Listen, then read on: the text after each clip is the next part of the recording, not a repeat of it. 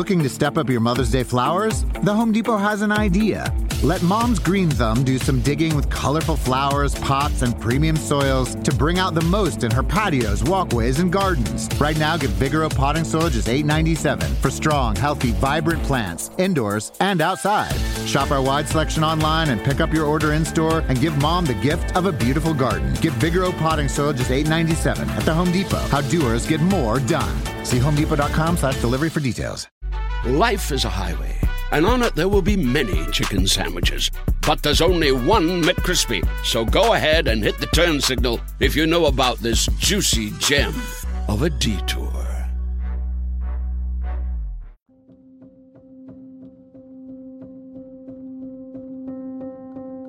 June the 24th, 2011, Paris. 3 people are indicted for organised fraud, forgery, and are placed into custody by the French judicial system. Max Guazzini, the flamboyant owner of Stade Francais, who'd spent over 30 million euros during his reign and had taken them from the 4th Division in 1995 to 5-time French champions, is forced to sell the club in order to avoid bankruptcy and relegation. Naked calendars, audacious pink kits, gladiatorial pre-match entertainment, strippers, suicide, naked celebrity fans, titles, homophobia, and bankruptcy. This is the story of the rise and fall of Max Guazzini, rugby's greatest ever owner. His genius is unparalleled in the fact that he captured the imagination. He had the superstars, he had the branding, he had his own quirks, everything worked together. He totally transformed the face of rugby. He's a free spirit, he's a lunatic, but he's brilliant. He ended up after 25 years as the Stade Francais president by actually selling the club for €1. Bernard Laporte was about Bernard Laporte, and that's why I think Max got his fingers burnt. I think he trusted him too much. He'd come in at half-time if we were playing crap, smash the water bottles up, tell you we're all fucking crap, that you're shit, that he's going to tear your contracts up, you're playing like sons of bitches, tears in his eyes, and storm off. So he doesn't need a second invite. He drops all his cacks on, takes his suit off from where plunges straight in with the boys. Madonna sort of left there standing. Pour moi, le rugby, c'est une aventure humaine. C'est partir sur un bateau à la recherche d'un trésor, qui est le titre de champion. If you want to narrow it down to the professional era of French rugby, 1000% he's the most influential person. In order to understand Max's achievements fully, we have to detail the history of the sport, which would change not only his, but hundreds of thousands of Parisians' lives. Rugby, although played in France since the 1870s, is a sport which is predominantly still played in the southwest of the country.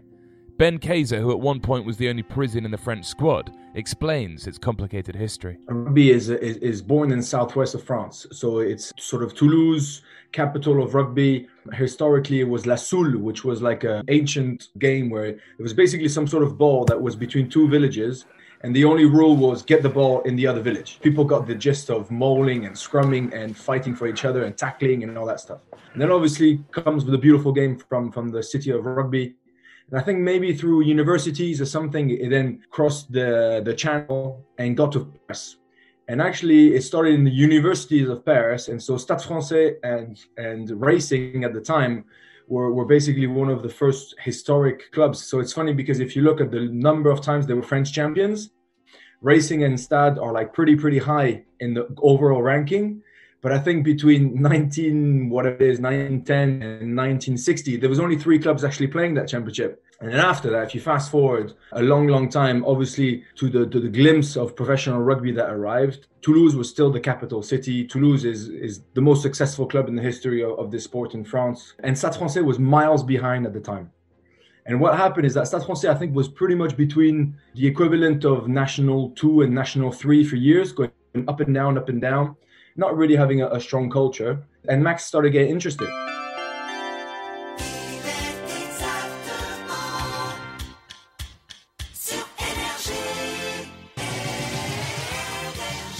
Max Guazzini was a lawyer turned radio mogul who had taken private radio station NRJ from its inception in a small room in Paris to becoming the biggest radio station in Europe and had made millions in the process. He decided to buy Stade Francais when they were in the 4th Division and take them back to become French champions. But what was Max like as a person? Ollie Phillips, who was crowned Foreign Player of the Year under him at Stade, recalls his memories. The man, the myth, the legend type stuff. obviously he was iconic and famous for his sort of parties and whatever else like that. And so if you like, his reputation preceded him more just for being, a wild, crazy party bloke. But actually there was so much more to him than that. He bought the club when it was in the sort of second division of French rugby, doing absolutely nothing, and transformed it into the sort of Parisian powerhouse that it became. But how did Max take Stade from the doldrums of the fourth division of French rugby to becoming French champions in 5 years? Max started to say, well, there's such a shame in Paris. There's this beautiful club, Stade Français. I need to do something about it. And what he did is he got Stade Français from National 2 all the way to top 14. And how he did it is because he sold the Paris dream to a lot of guys, and he's just a recruitment genius. He would get personalities, come and do something life-changing, where you're going to be edgy, when you do something that nobody else has ever done before. So they were in second division, but they still had French internationals in there. That's when Bernard Laporte arrived as coach, and the Serge Simon, who's now vice president of the federation, and Vincent Moscato and Jean Bert, Les Raptous, it was called. And he would just sign guys after guys like that. But all he sold to them was the dream. Pom-pom girls around the pitch, lightning jerseys, because that's what Stade Français was. The big pink jerseys were way after that. But just something edgy, out there, crazy. He would ask them to wear suits to go to games, where nobody else would ever wear suits at that time. It wasn't a way of acting posh. It was a way of acting different. And so he got them all the way up. And so when I arrived at Stade Français, they just won, after that incredible journey of going up and up a level every single year. They just won equivalent of top 14. And it's the first time ever that a promoted from second division team wins it the following year in top 14. It's never happened before. And I don't think it's ever happened since. And I don't think it will ever happen again. There's two sides to Max. There's his creative genius, his marketing genius, his edgy, outside the box thinking, who's a little bit bonkers. And then there's the businessman. And I will tell you, if anybody ever mistakes that marketing genius as weakness, you're fools. He's absolutely not weak. He has manhandled thousands of rugby players by getting them to sign contracts, purely pushing on their emotional attractivity to the club, absolutely drilling them to the ground. He was unbeatable in a negotiation. You would be speaking about wanting to play for the French team, and he would tell you, by the way, you're not allowed to cut your hair without asking me. What are you talking about? Oh, no, because you look so ugly. What am I going to do with an ugly player? I can't put you in the French team if you're ugly. You're going to represent Stade Français. And you were actually talking about money and career and stuff, and he would just completely put you off. And in the end, he had everybody in their pockets. And everybody was taking the piss about the pink jerseys. They stopped taking the piss when they realized how big it was. Everybody was taking the piss about the naked calendars. They stopped straight away when they saw how much of a success it was. Everybody was taking the piss about his obsession about playing league games in Stade de France. He used to fill up Stade de France, 80,000 people. I know the Harlequins call it the big game, don't they, in December? He did it 6 times a year, mate. James Haskell is one of the most famous rugby players of the last 25 years, both on and off the pitch.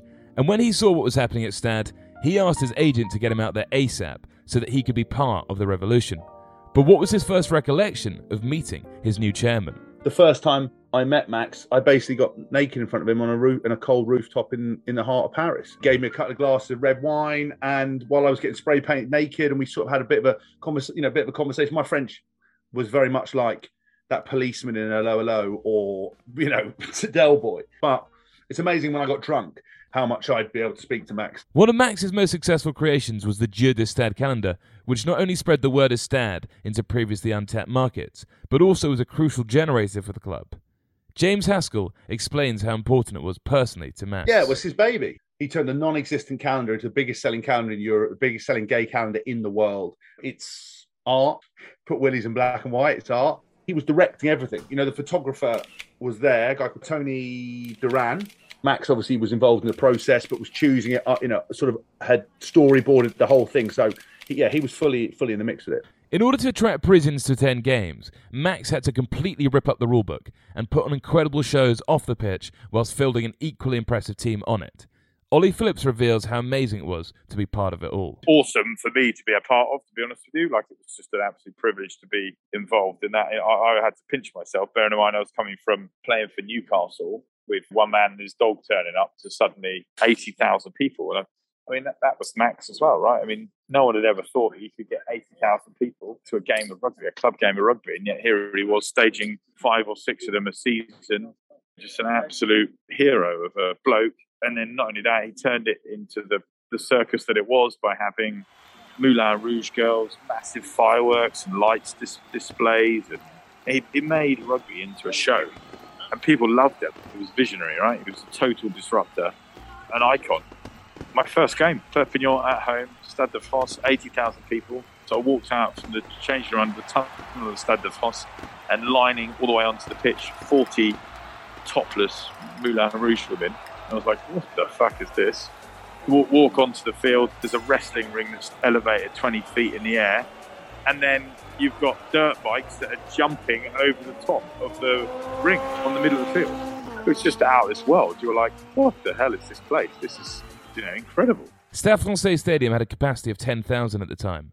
So how did Max go about attracting another 70,000 plus to attend their games at the Stade de France? Ben Kaiser reveals how he did it. So he created a show. His whole idea was to create an event. He wanted to do something different. So he wanted women to come to play the games, to watch the games. He wanted children to be involved. He wanted young people to come. So he made it trendy. He made it fun. Originally, in when the club was in the equivalent of 4th or 5th division, he gave out free seats non-stop. It's like, come and see this thing. It wasn't about money. It was about creating the attraction, creating this special thing. Once Jean Bouin was full, again, because it was good fun, he would put cheerleaders that would, cheer the guys on and off the pitch and stuff. Nothing ever done before. He would get, some singers to come at halftime and stuff. And even in 2nd division, he used to do that. For the tee, the kicking tee, he's the first guy that had that controllable car from the side. And everybody thought it was hilarious. It's just tiny ideas. Every fun idea, he's got them all. We did the calendar. What else can we do that's crazy? Are we going to do pink jerseys? Okay, what else can we do? Oh, cheerleaders. Okay, I don't know if anybody has ever been to the Stade de France for 80,000 people. Number one, there was at least 20,000 seats or maybe 15,000 seats that were given for about $5 to $10 a ticket, and only to schools and only to under 18s or stuff like that. So it was really a popular way of saying, come and enjoy the show. He got a chopper, to deliver a guy from the special forces to shoot down on the pitch and give the ball, which was rounded up by gold. And when you open up that gold thing, the ball was inside. And I always see it was like a Moulin Rouge, the dancers in the Moulin Rouge in Paris that would come and pick up that ball and give it. And she's there with all her the feathers. And I mean, it was just completely bananas. I think he got a horse and cart one year to come and go around the Stade de France pitch to deliver the ball. Yes, it was mad. Yes, it was crazy, but everybody spoke about it. And everybody wanted to be part of that special thing. For one game, there was actually not a lot of space to warm up, and sort of the rugby was important because he was massively keen about that, but it was the spectacle, and the whole thing was just incredible. And I think he gave some seats away. Everyone had a pink flag, and it was just a ridiculous atmosphere. From live music at halftime, like a halftime show, like a Super Bowl show, and nobody else was doing this at the time. They loved that kind of whole event over there, and Max was the king of them. He used to just put these mad things on. I even remember one game, we ran out against Toulouse, and the pitch was frozen, and we should never have played it. Like it was, but he was never going to call the game off. And it was like, I remember running out and doing like a warm-up shuttle and honestly skidded on the top of the pitch. Like my studs didn't stick into it. I was like, oh my God, this is all. And they sort of had this tiny section, but obviously you just had to get on with it. And it was, there was no way he was going to cancel the elephants and the riders and live music and sing-alongs. They used to sing the song Old Champs-Elysees, everyone would be fireworks. Mate, it was mad. He was obviously a very kind and loving chairman. But did he get angry when things went wrong? No, he'd come in at half-time if we were playing crap, smash the water bottles up, tell you we're all fucking crap, that you're shit, that he's going to tear your contracts up, you're playing like sons of bitches, tears in his eyes, and storm off at times. He mellowed as he got older, but I saw that firsthand. But you kind of want that. Obviously, it's a trade-off between, there's no point having a dog and barking. You don't employ a coach and then try to coach a side. But, he was very emotional, Max. I saw him cry a number of times when things were hard because he lived and breathed that team. He put his money into it. He put his soul into it. He put his life into it. And if he didn't feel it was being reflected on the field, he'd come in, but he'd be the first one in there to congratulate you. For some people, it's a rich boy's toy, but for Max, it was a way of life. It was a passion. He really wanted to see Paris do well. Paris was important to him. And I think he was one of the best owners, if not the best owner I ever had. But how is playing for Max different from playing under other previous owners? Stade Francais was a love and a passion for him. It was an art from everything. I remember with Adidas, the shirt design every year was like an art piece. It was kept under lock and key. Nobody ever saw it. Nobody was allowed to know anything about it. It was this big reveal. he elevated the club from what was a good club to an iconic club. Max loved to be the centre of attention and had a lot of celebrity friends from his days at running NRJ who he used to invite to watch Stade. But did he ever bring any of the celebs in to meet the players afterwards? Yeah, I mean, loads. There's that game, it's that Perpignan game. We just played, we beat them, and at the end, Max comes in the change room, and all the boys get excited when Max comes in. Because as I said, he treats you like family. He's part of the family. So it's not like a conventional club owner coming in. It's like your dad/best mate coming in. But this time, Max had brought a special guest with him, and it turned out to be Madonna. But as he walked in the changing room, all the boys getting excited. Max is renowned for sort of being fairly well endowed, so they're all making snake noises, like slapping their legs and giving it a do like this at him. And he's obviously playing to the crowd. And Max is a gregarious gay guy, so he played to it as much as he could, so he loved it. So he's there, and then they realise it's Madonna that's come in. He loves to make a big speech. J'aimerais bien vous présenter Madonna, mon ami. This big sort of fanfare. And all the boys get super excited. The French, it doesn't take a lot to get them overexcited. So they're all wandering around, a lot of them like half naked, or some of them already naked. So they're about to go into the showers, but they're sort of like a virgin, woo, all spinning around or whatever. Anyway, we're all in the showers, and Max doesn't need a second invite to come and have a cheeky perv or whatever else. So he comes around the corner pretending to sort of want to speak to somebody or whatever else, brings Madonna with him. And all the boys are in there naked, and we still have the communal baths. I don't know, it's like 7 or 8 of the lads in the communal bath. They all start splashing and doing the snake noises at Max. So he doesn't need a second invite. He drops all his cacks on, takes his suit off from where else, plunges straight in with the boys. Madonna's sort of left there standing. All the boys sort of start waving her in, and I think she sort of stood there like a bit of a lemming, doesn't really know what to do. So a couple of the lads, Pascal Pape, definitely I can remember, they all stand up naked, doing a bit of puppetry of the penis at her, and the helicopter, the hamburger, the atom bomb. I'm there sort of pinching myself like, what the hell's going on? And before I know it, to be fair, she was really fun and took all her clothes off, got down to her bra and pants, just jumped in the bath with all the lads. And I was like, oh my God, this is an opportunity I can't miss out on. So there was me in my sort of pants in the shower, trying to be all sort of discreet.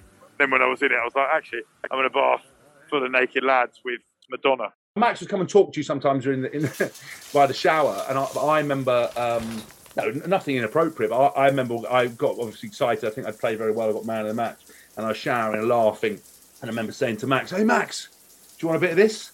And he went, "No, it's too small." And everyone was like, "Ah!" I was like, "Shit." Rugby's obviously still very much a conservative traditional sport in France. So how did all this innovation and brass entertainment get perceived by the old school guard? Did he face abuse from other presidents and fans? I remember the whole of Southwest France was very critical at first about, oh, what are these guys doing? Look at them. And obviously there would be homophobic comments. Definitely.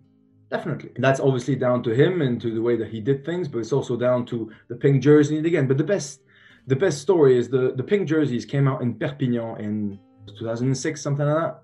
Perpignan is as old school as it gets. They're not particularly forward thinking in terms of tradition. Rugby is let's settle for 80 minutes on the pitch and then we'll see.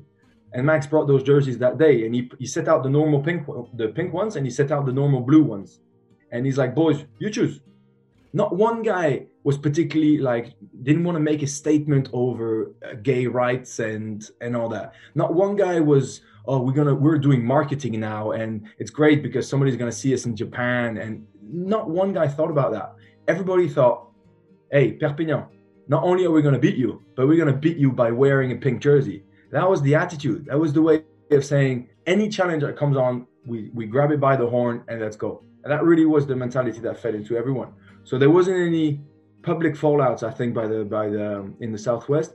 There 100% was a lot of dark, bad noise with some stupid comments, and we would get insulted a lot, the team, whenever we came down to the South. But as soon as you start winning, then the comments, changed. And as soon as you get some top guys, top internationals who were keen actually to come up to Paris, and they were keen to experience that, then things change, and that bitterness and that small little criticism turned into respect. When you're a disruptor, you're changing the game, right? You're doing something different from everybody else. And rugby as a sport is quite traditional, particularly in France. I can vouch, even from a playing perspective, they were 10 years behind the curve, but they live for the tradition.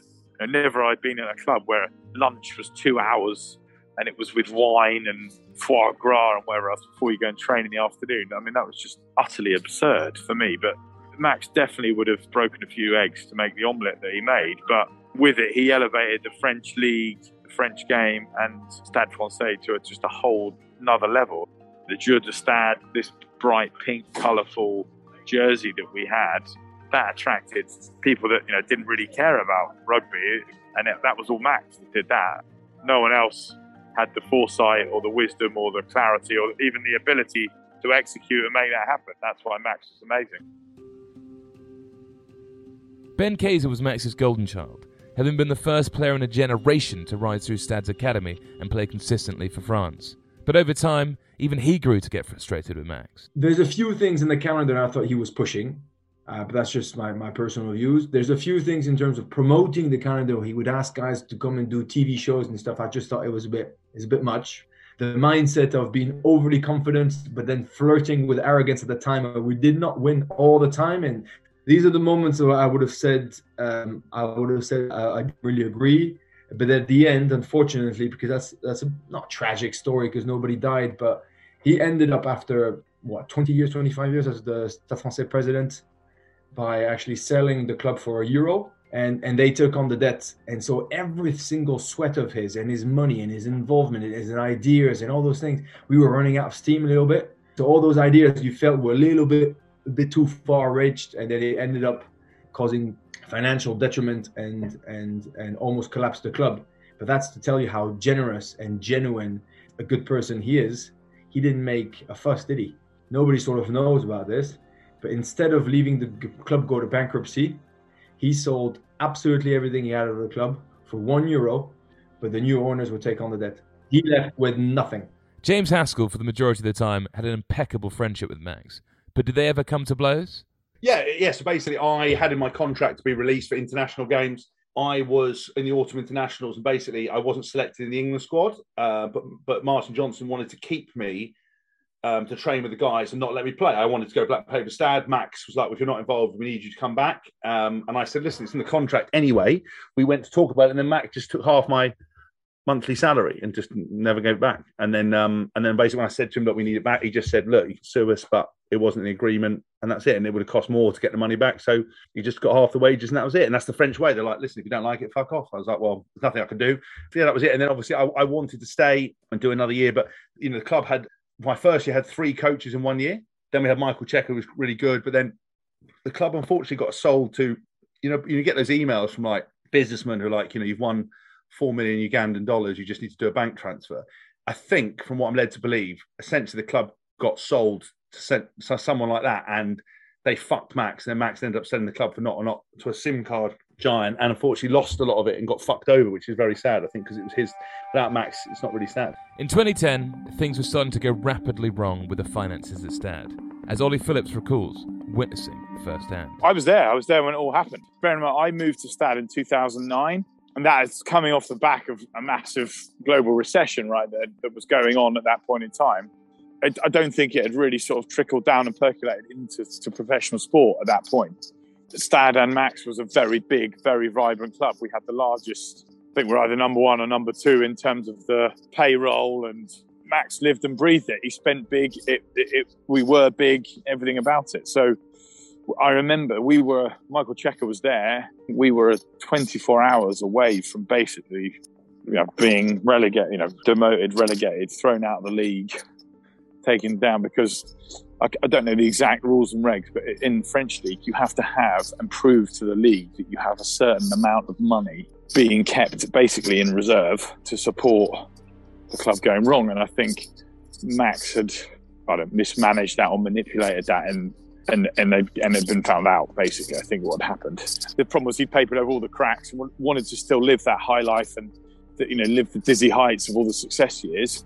And the reality was that probably for 3 or 4 years, Stade hadn't really been as successful as it had been. And as a result, that hit hard. The club was on its hands and knees. There are no assets. There's a brand, but there's no asset. The stadium is not theirs. The training facilities are not theirs. So the ticket income wasn't that extraordinary. The calendar is good, but it doesn't make millions. Well, it doesn't make tens of millions, whatever. It doesn't make the whole industry go. That is what started the whole shebang. The money was already spent and never came in. And that big chunk of difference never got made up. And that big chunk of difference was not made up because the year after, there's also a sporting reality that Stade didn't win anything between 2007 and 2015. So those 8 years were long. Did the players realise how dire the financial situation was? Or was that kept a secret? Yeah, because they asked us if we could take a salary cut and do everything else, and I was like, no. You know, like we always got collectors. Said, listen, we're doing our job, and then we signed on this. Like, I'm not until I see the financials, until I see what's going on. We're not going to do that. We knew it was in a spot of bother. We knew things had to change, and we were trying to do lots of things to make sure we got it right on the field. But the problem with rugby is, especially with those salary caps, or the size of the salary stuff, if you're not doing the business on the field, you're not getting the revenue in, you're always stuffed, it's not sustainable. But that's why things like the calendar, all the other business stuff was so important. With no assets and millions being spent on players' wages every year, even in the good times, was Stade and Max making any money? In the good days, they definitely weren't losing money. Definitely not. You know how it works. A club is not put together to make money and put it on the side and wait. As soon as you have money, you spend it. You spend it on players, you spend it on trips, you spend it on facilities, you spend it on material. Money is generated to be spent straight away. And that's what they did. And then also remember, there was a moment where, let's face it, the Christophe Dominici, Sylvain Marconnet, Peter de Villiers, all those guys definitely were getting paid at least 30% less than any of their other French team members. All of them. Max was the only person I remember that would tell you, right, you're going to get paid this much by the club and this much by the French team. And the boys are like, well, hang on, I'm not in the French team yet. And that's my money. That's not the club's money. Yeah, but if you're in the French team, it's thanks to Stade Français anyway. He would do all those calculations. They definitely were getting underpaid, all of them. But they stayed there and they knew it. But they stayed there because they loved the place. They loved Max. They loved the club. They loved the culture. They loved the success that was with it. They believed in it 1,000%. And then 10 years later, all the clubs are getting paid more and more everywhere else. And then you see the one guy leaves, and then one other guy leaves. Not just money, but also more money and potentially more titles, because the titles weren't in Paris anymore after 2007. So it's a long, gradual going down, but that money that were made in good years was never kept. Several legal documents seem to point the blame at Bernard Laporte for introducing a commercial media company called Sports 5 to Max and Stade. Sports 5 turned out to be the crooks who lost all of Stade's money. So do you feel that Laporte somewhat used and abused Max before jumping ship? Yeah, I think that, for me, is probably where Max's naive side came into things a little bit, right? I think Bernard Laporte is an operator, a proper operator, and in the end got links to the mafia and whatever else, right? So, and Max wasn't like that at all. Now, that was not Max's fabric. He was the free spirit. He was the creative. He was about making people happy, right? That's what he's all about. That was his esprit de corps, was around creating this amazing, compelling, beautiful rugby team on and off the field. Bernard Laporte was about Bernard Laporte. And that's why I think Max got his fingers burnt. I think he trusted him too much. Bernard Laporte obviously thrived on Max's connections and energy and just modernity, because he represented modern rugby. He represents success, yes, but a new way of doing things. And so that's what got him the French job. And then he became Minister of Sport. And then he went to the Toulon job. And then, there was all those things that Bernard Laporte is just owes a lot to Max to properly recognize that fire in him, that he saw in him and Dominici and all these guys, and give him the opportunity and the scene and the platform to exploit it. It's a mix of both. I think if you ask Bernard Laporte, he says he owes anything to Max. And if you ask Max, he says he owes a lot to Bernard, because without him, that team would have never got where it was. He was the perfect man for that perfect job. It will need a lot more than an argument and a proper fallout for the friendship between Max and Bernard to ever break. So there was no scaredness about it. He didn't leave him in the shits. He left him in a complicated situation. And I think they're still very, very close. Looking to step up your Mother's Day flowers? The Home Depot has an idea. Let Mom's Green Thumb do some digging with colorful flowers, pots, and premium soils to bring out the most in her patios, walkways, and gardens. Right now, get Vigoro potting soil just $8.97 for strong, healthy, vibrant plants, indoors and outside. Shop our wide selection online and pick up your order in-store and give Mom the gift of a beautiful garden. Get Vigoro potting soil just $8.97 at the Home Depot. How doers get more done. See homedepot.com/delivery for details. Life is a highway, and on it there will be many chicken sandwiches. But there's only one McCrispy. So go ahead and hit the turn signal if you know about this juicy gem of a detour. This episode is brought to you by Etsy. Looking to instantly upgrade your Mother's Day gift from typical to meaningful? Shop Etsy. Now until May 12th, get up to 30% off personalized jewelry, style, decor, and so many other items Mom will love. And if you want her to know you put a ton of thought into her present, use gift mode. Gift mode on Etsy takes the stress out of gifting so you can easily find well-crafted, original, and affordable pieces from small shops. Just tap or click gift mode on your Etsy app or Etsy.com. Then answer a few short questions about Mom, and gift mode instantly gives you curated ideas based on hundreds of personas. Need something original and affordable for Mother's Day? Etsy has it. Shop until May 12th for up to 30% off gifts for Mom. Terms apply. An even greater tragedy for Max, which trooped the collapse of Stade in terms of emotional damage, was the death by suicide of his greatest friend, former player and coach in Christophe Dominici in 2020. Christophe's life fell apart when he was fired as a coach from Stade. So does Max blame himself somewhat for his demise? I don't think he should do at all. I would imagine he feels hugely involved, or responsible is probably not the right word, but part of Domi's success is 100% attributed to Max Guazzini and all the great things that he delivered and all the joy that he brought to so many rugby fans and also French rugby fans. Obviously are attributed to Domi, but are also attributed to Max, because it's Max that created the environment for him to flourish. He was like Max's son. Max will always have a heavy heart when it comes to Domi because of the love that he had for him, because he'll always wish, just like all of us really, you know, when anything sad like that happens and tragic like that happens, like, I wish there's something I could have done, I wish I'd known, because I would have spoken to him, I would have helped, I would have done anything, right? To be honest, it doesn't even matter if they're not even my friend. I would do that for anybody. And when it's your best mate or somebody that you see and love and cherish as much as Max did towards Domi, it'll rip him apart inside. There was a loving relationship between him and Dominici, mutual. Obviously, nothing sexual, but I mean, it was more than just friends. They really loved each other because they had so much respect for each other, and they absolutely grew as people together. Because Dominici arrived in Stade Français, and he was like the pinnacle of expressing how Stade Français got successful. He was a nobody guy from Toulon who came second division, who then won it with them. He won all those championships that I told you that they won in 1999, in 2001, in 2003, 2000. He won them all. In 1999, he then went to the World Cup a little bit out of nowhere, and he had that semi-final against New Zealand that was just out of this world. And Max loves nothing more than a star, but not a star because he's indestructible. A star because he's like the clever, romantic, passionate, outrageously good player. And that's exactly what Christophe Dominici was. He was extremely ballsy. He was relatively unique in the fact that he was small, fast, definitely not the strongest, but he somehow always managed to find space and to do some incredible things. And he did it with such passion, such, I don't know, like you could say romantic, he's a proper rock star, Dominici. And that's what reminded Max of his times at the radio and stuff. And they loved each other so much. So he contributed to making a French rugby icon, 100%. And hand in hand, they were there together nonstop. They were fusional. They had such a tight bond that it's completely different than what anybody else had in the team. And to the point where post-rugby career, I think pretty much Max would have opened the club for him for anything. And Christophe was head coach. And I'm pretty sure that came from a discussion of, Christophe is one of those guys that had to stay in the team. How can I keep him here? What do you want to do? You want to become coach? Done. You're coach because you represent everything that I want.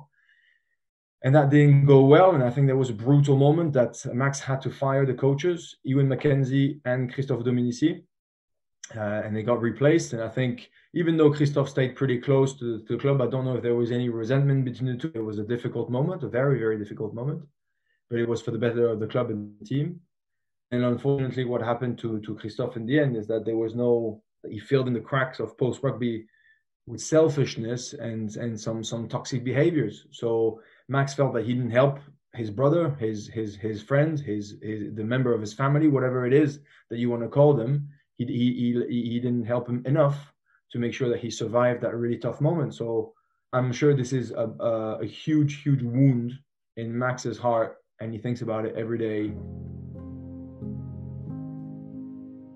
Stade obviously gave Max so much joy with every aspect of its existence. So 10 years on, does he still miss it? 100%. I think if you ask him, he now lives in the south of France near Marseille and Cassis. He misses rugby a lot. Every time we speak about it, he's like, "Oh, the good old days. They will never come back. It's just different. It's gone." But I think Stade Français was his baby, was a huge part of his life, and I think he would do it all over again. Yes. Well, Max Guazzini proved to be somewhat of an international man of mystery and impossible to get hold of during the 3 months we've been making this documentary.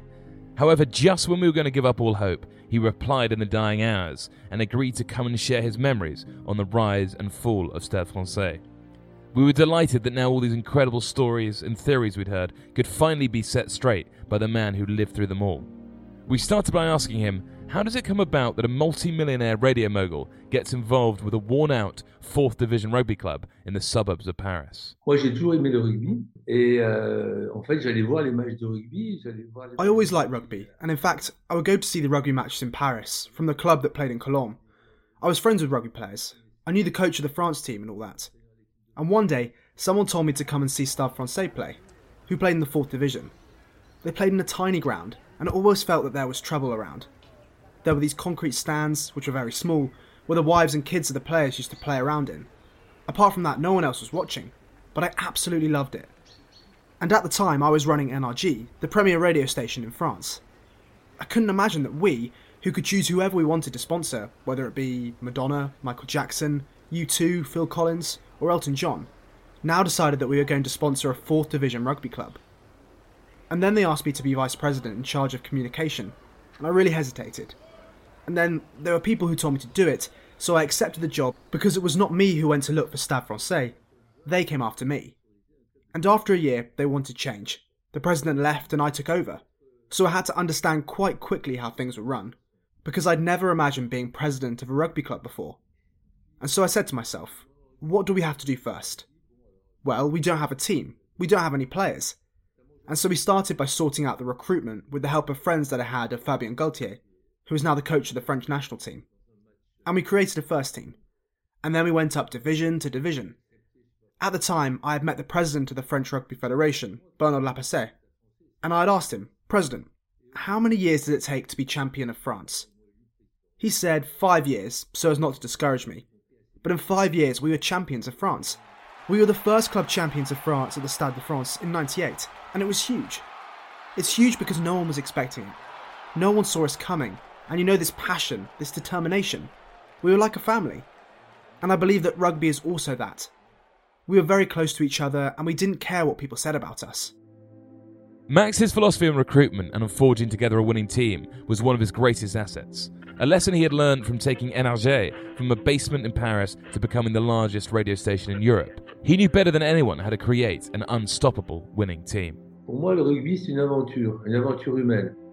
For me, rugby is an adventure, a human adventure. It's leaving on a boat in search of a treasure that is the championship title. On the boat, we must choose the people with whom we will travel. So it's important to choose players with whom you want to be with and have an adventure with. Not people who come and go like that, not passing sailors. The first time I was told about Stade Français, I was in a bar in the Saint-Germain district. I didn't know what it was, but I had this motto: we will become great again. And suddenly there was something to attach it to. I wanted to return glory to this once great club like I had experienced in the 19th century. We saw at Stade Français people who have great personalities. I think that a great team is with players who have personality, who are good players of course, but have personality. We weren't interested in a team of average leaders. Well, one of the main adventures happening off the pitch was Max's greatest ever commercial invention, the Gods of Stade naked calendar. But how did that idea come about in the first place? Le calendrier, c'était en 2020. En 2000, pardon. It was in 2001. In 2000, we were champions of France once again, and I'd seen a photo of one of our juniors as a pin-up in a French magazine, who was naked with the ball in front of his balls. I thought, why don't we make a naked calendar like that? And the model is the rugby player. They've always been naked in the locker room since they were kids. It was amazing because it became a cult. It almost grew to nearly 200,000 copies, which was a source of funding for the club. And it was an adventure. But it was a handful of great photographers who came from the United States. People like Peter Lindbergh, for example. We got people who work with the most beautiful women in the world. Stephen Klein, who does the Lady Gaga music videos, they came with their makeup artist. They came with Madonna's hairdresser, Madonna's makeup artists, and their assistants. It was a big, big success. It's me who did it, and I enjoyed it. Well, the thing Max is remembered for more than anything else is his genius take on pre-match entertainment and halftime shows. And even more importantly, bringing hundreds of thousands of new fans to watch Stade play. So how did he achieve this? On aimait toujours à ne pas être comme les autres. We're not like the others. The knowledge group known at Stade Francais was formed here, in Paris. We were not like the others. In addition, we always won titles. And to be even more different, we had music in the stadiums, young people in the stadiums, and the remote control car bringing the tea back. We had all these things. We had anthems that were big hits, pre-show entertainment. We made shirts with the Queens of France. With Blanche de Castile, we made Beauport shirts. After the pink jersey, we offered a floral jersey. If we dare nothing, we do nothing in life. And what about staging games at the Stade de France? Well, it's true that at the beginning, the world of rugby thought, oh my god, he's crazy, Max. He's crazy. He's going to play at the Stade de France, where even the French team don't always play with a full crowd. It's like a rugby club going all out at Twickenham. But we always sold out. So much so that under my presidency, we played 20 matches at the Stade de France, and we brought in around 1.5 million people. It's not bad, you know. Stade Francais under Max Guazzini ended up dominating French rugby, winning 5 titles in 7 years. But when he looks back at those glory days, what goes down as his proudest achievements? D'ailleurs, la première fois que vous êtes champion de France. The first time that we were champions of France, it was in 1998, and we had to come up from the 4th division to the 1st. The Stade de France was brand new. We were the first French champion rugby club at the Stade de France. It was an incredible moment. Most other clubs thought it was an accident or a fluke that we were champions. But when we were champions again 2 years later, that changed. They started to understand. And my other favourite moment was the first match I watched at the Stade de France, because it was still a huge occasion and achievement. To sell tickets to 81,000 people when we came from a stadium of 10,000 people. I remember I was in the corridor of the Stade de France and I watched the players arrive. And me, who had known us playing only a couple of years prior to about 6 spectators in the lower divisions, seeing these crowds arriving at the Stade de France, I had tears in my eyes. I was like, what have we done to go from 6 friends watching to this? And nobody has ever been able to sell the stadium like we did. And I think it's going to be very hard for that to happen ever again in the future.